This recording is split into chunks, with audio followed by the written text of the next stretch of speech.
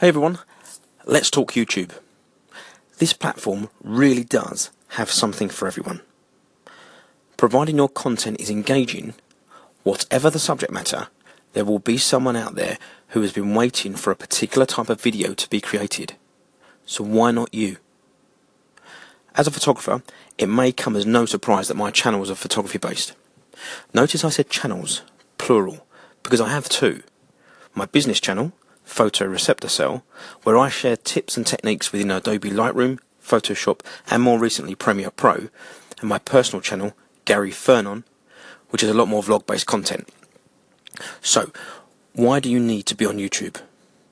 With 1.5 billion monthly users globally, can you afford not to be?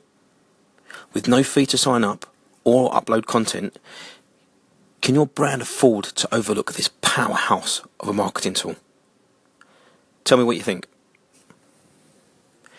Guys, I really appreciate you listening to this episode and ask you to share this content with one person who you believe may benefit from it.